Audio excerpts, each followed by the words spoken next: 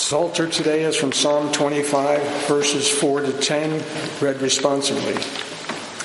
Show me your ways, O Lord, and teach me your paths. Lead me in your truth and teach me, for you are the God of my salvation. In you I have trusted all the day long. Remember, O Lord, your compassion and love, for they are from everlasting. Remember not the sins of my youth and my transgressions.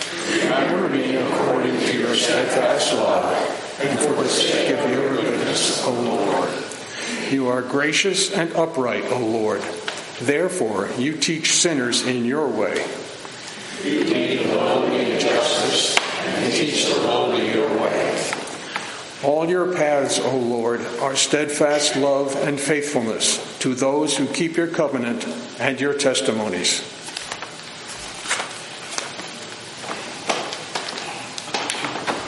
Please stand straight.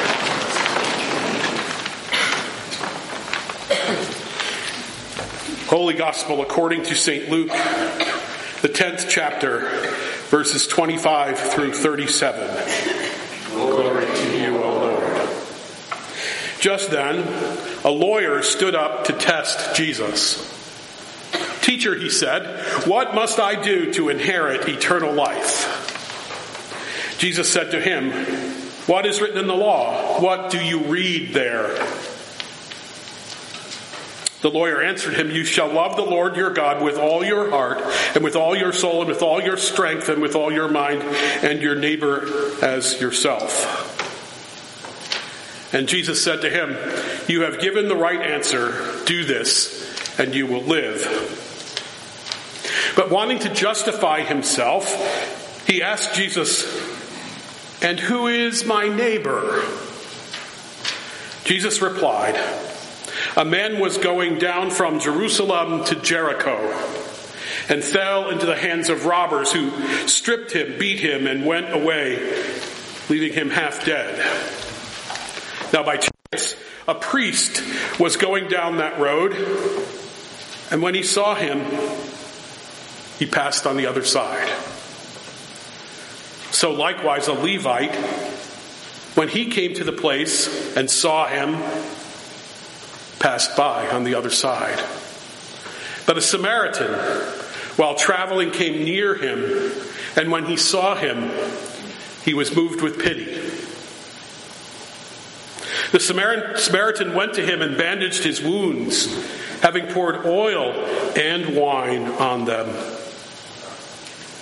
Then he put him on his own animal, took him to an inn, and took care of him.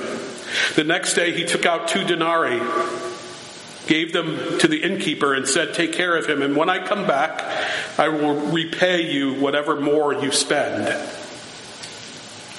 Which of these 3 do you think was a neighbor to the man who fell into the hands of robbers?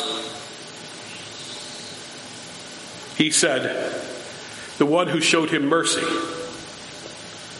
Jesus said to him, go and do likewise. This is the word of the Lord. You may be seated.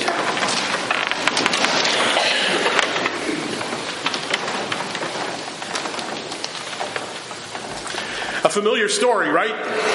In fact, it's such a familiar story that even those that don't go to church or read the Bible understand the words Good Samaritan. It comes from this passage and has become a part of our English language. It's used to describe people in our society who do things for others, who do nice things for others, help others. We call them Good Samaritans, right?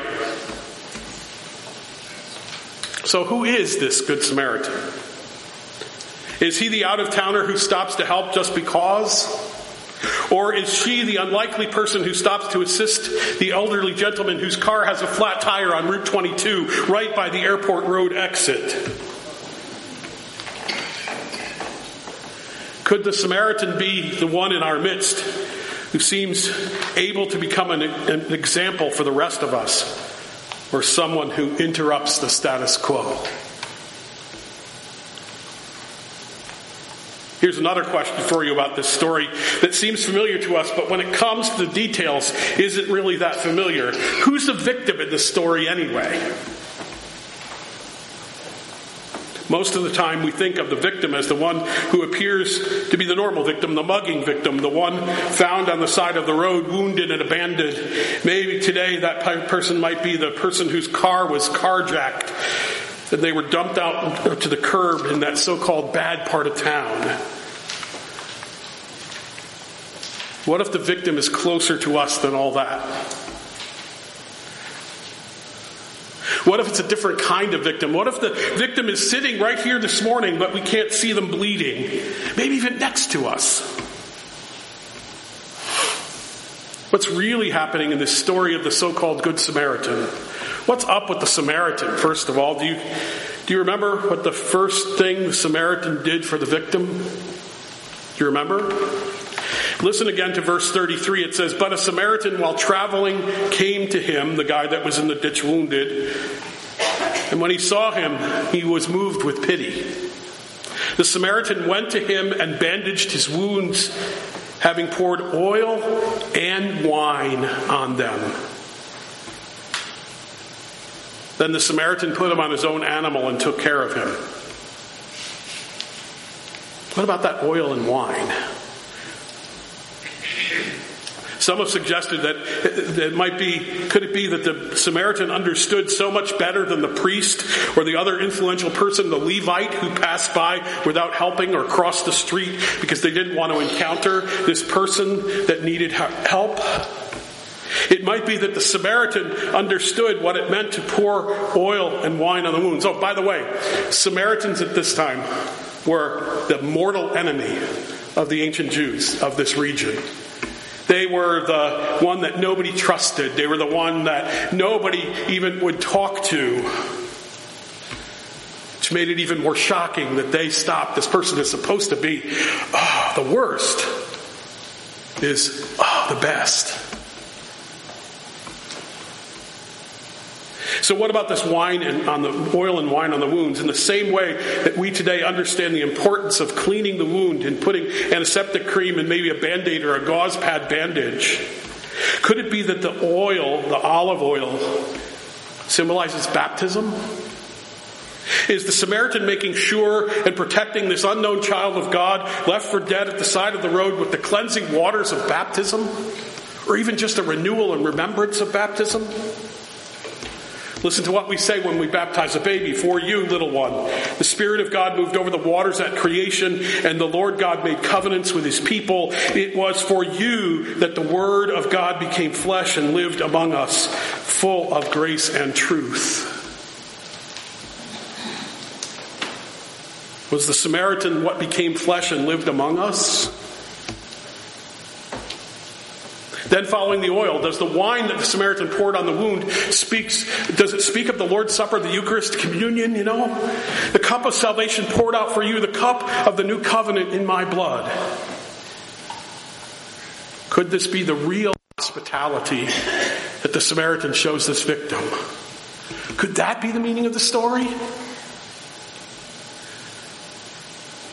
Maybe, because you see, we're all called to love each other because God first loved us. Maybe that's it. And it says in Scripture, "We will continue to tell you this good news until it becomes your own." Big responsibility, isn't it? That's the other part. You see, even though many of us have trouble remembering our baptism, we also forget that baptism is an ongoing event. An event that continues, so we need to remember it every time that we gather in some way, and we do in the liturgy. If you pay close attention to the liturgy, the charge of our baptism needs to be in front of us each time we gather as the body of Christ, and we need to remember that baptism. We also need to connect that act of washing with the celebration of the table that we'll do in a few minutes. You see, when we do that, then we will connect our uniqueness as Christians. When we are sealed by the Spirit in our baptism with the reasons why we need to go beyond our walls, from the table into the world, to come alongside and assist the victim. What happens when we do that? We not only transform this church, but we transform the world. I didn't forget about the lawyer and his questions to Jesus. That's a big, huge, long topic, and I'll deal with the lawyer and the passages in another sermon, right? It's always good to put off the meeting with the lawyer anyway.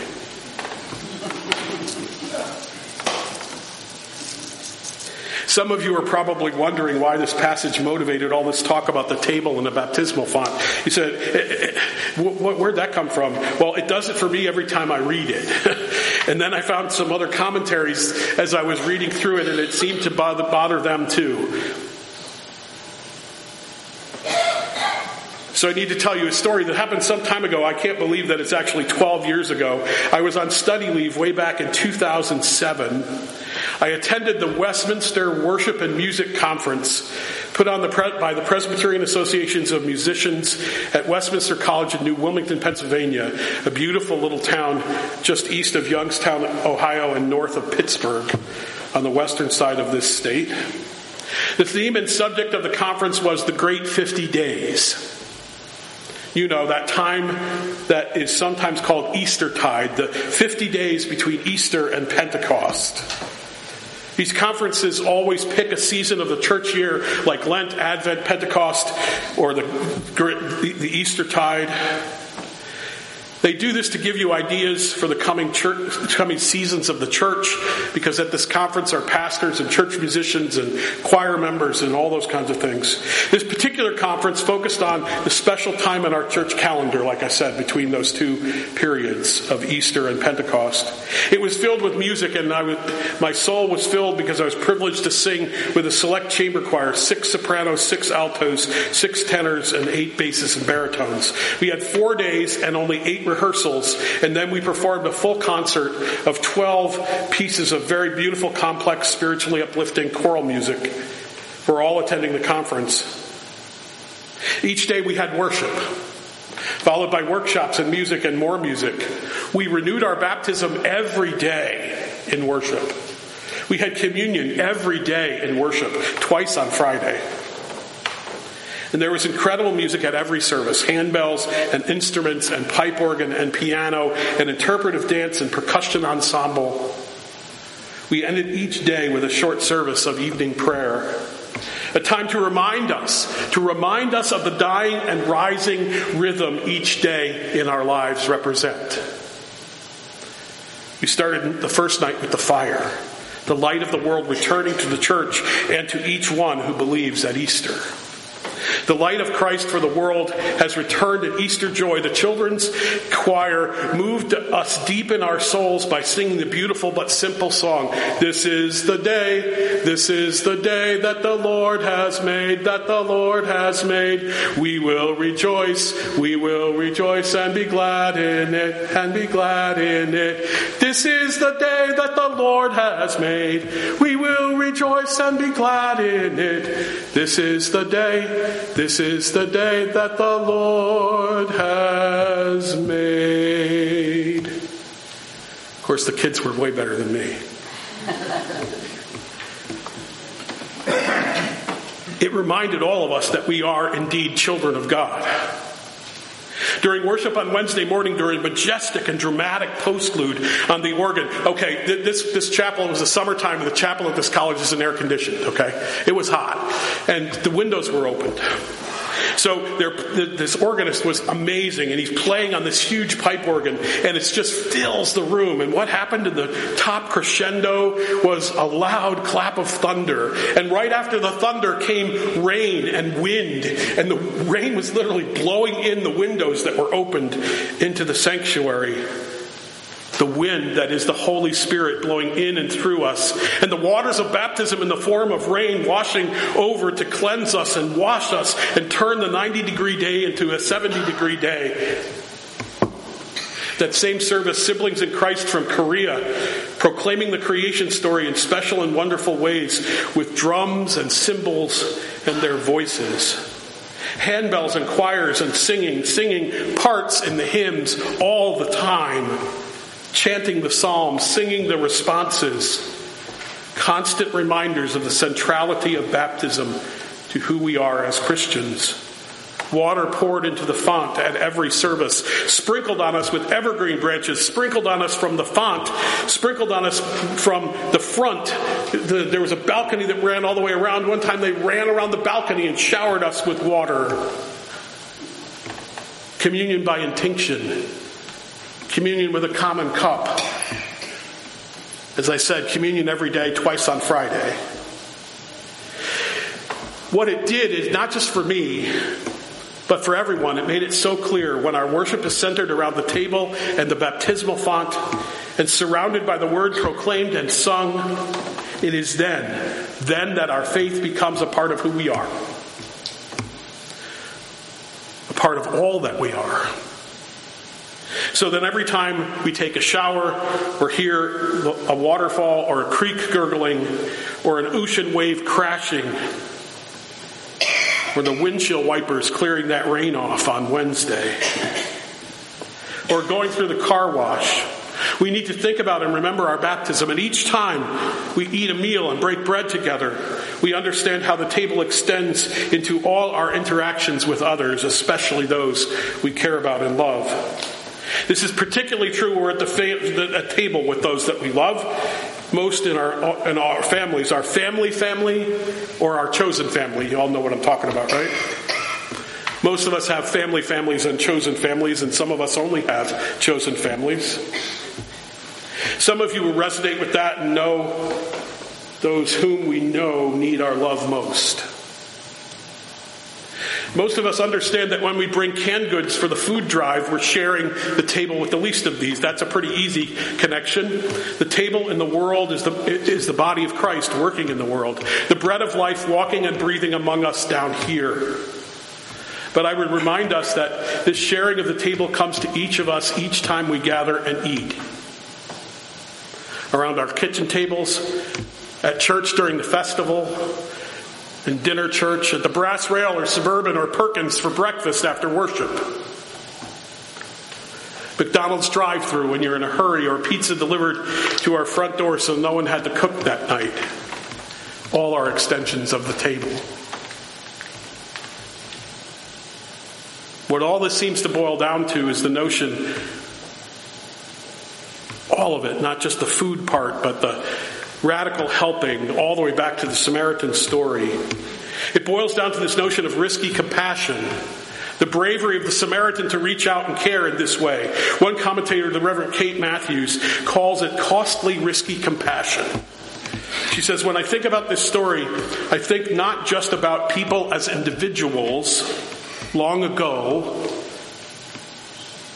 but each of us today, but of our communities, nations, races, especially in this time of renewed and re-energized racial and ethnic hatreds, of immigration controversies and the suffering of refugees. Kate continues, all this suffering, all this controversy, despite the clear and numerous instructions from the Bible on this particular question, for example, you shall love the stranger, for you were strangers in the land of Egypt. Deuteronomy 10, verse 19. Kate Matthews finishes with, but for our purposes, the inheriting eternal life thing, the question arises, are we talking about how to earn a place in heaven after we die? I don't think so. I think we're talking about an inheritance, a gift, a blessing, that we can enjoy here and now, the fullness of life, as Jesus says, all of God's good and abundant gifts for our bodies and our souls, a sweet balm and ointment for our wounded spirits, and gladness and joy for every human heart. We just have to open our hearts, our minds to these gifts all around us, and then share them with one another in gratitude and joy. End quote. Our lives so often intersect with the one found on the side of the road, the one found struggling with what the doctor just told them, the one maybe sitting right next to you in the pew with that smile on their face, but deeply troubled in their heart. Okay, for the way that you and you and you and you can share the special peace that comes from sharing the love of Jesus Christ. So where does that leave us? It leaves this a very unfinished story, because this story never gets finished. But there is something that we need to do. We need to get about caring for the wounds. Caring for the wounds of this fallen and broken world. It needs our help, doesn't it? Let us pray. The gift you seek most of all, O Lord, is the gift of our love. As we bring our gifts today, may we have grace to offer our hearts, our minds, our bodies, and our souls to you. And as we give all to you, we discover that in the giving we are receiving more than we can imagine. May the mystery of our love for you and your love in us bring true peace in our lives and to the world around us. And we pray this in Jesus' name. Amen.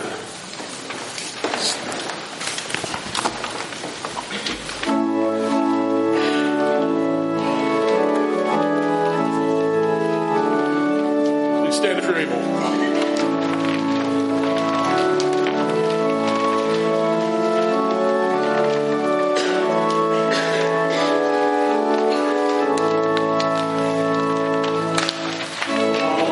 God of mercy and grace, the eyes of all wait upon you, and you open your hand in blessing. Fill us with good things at your table, that we may come to the help of all in need. Through Jesus Christ, our Redeemer and Lord. Amen. God, our Father, who art in heaven, hallowed be thy name. Thy kingdom come, thy will be done, on earth as it is in heaven. Give us this day our daily bread. Forgive us our sins, as we forgive those who sin against us. Lead us not into temptation, but deliver us from evil. For thine